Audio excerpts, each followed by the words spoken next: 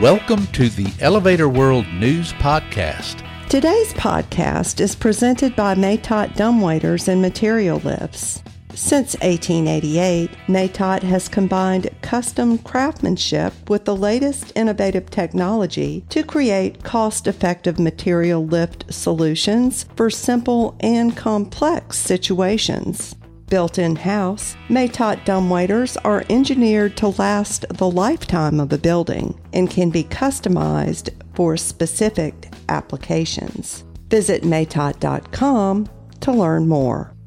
This is your daily industry news update for March 30th, 2021. In today's news, the elevator industry mourns the passing of Ersan Barlas.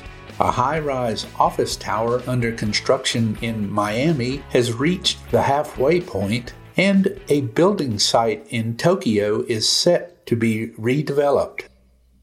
Ersan Barlas, a respected veteran of the Turkish elevator industry, passed away on March 28th.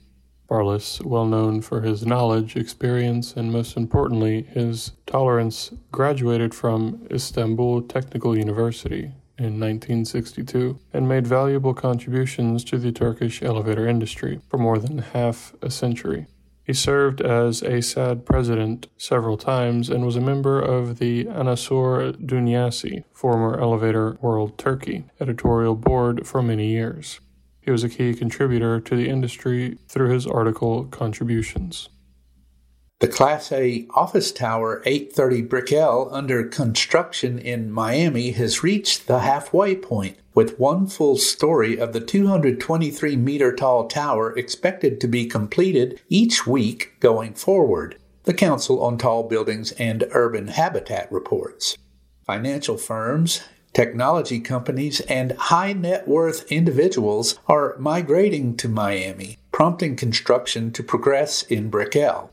Vertical development is rising fast, with construction crews recently surpassing the 57-story tower's 22nd office level. The tower is on track to be delivered in 2022.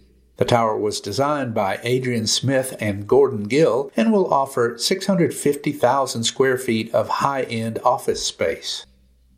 Developers have released detailed plans for the redevelopment of the Kokusai Shin Akasaka buildings, Japan Property Central reported on March 22nd.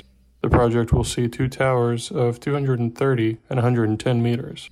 The taller 41-story east tower will contain office and retail space, while the lower 19-story west tower will offer accommodations, retail, a theater, and an events hall. The total building size will be 2.2 million square feet with a 1,000 square meter business support center, targeting startups and creatives in the entertainment industry in the East Tower. Demolition of the existing office buildings will start in 2022, with completion of the new project tentatively scheduled for 2028. For more industry-related information, visit elevatorworld.com and be sure to subscribe to our podcast in iTunes or the Google Play Store. If you're interested in becoming a sponsor of the Elevator World News Podcast, just let us know by emailing advertising@elevatorworld.com.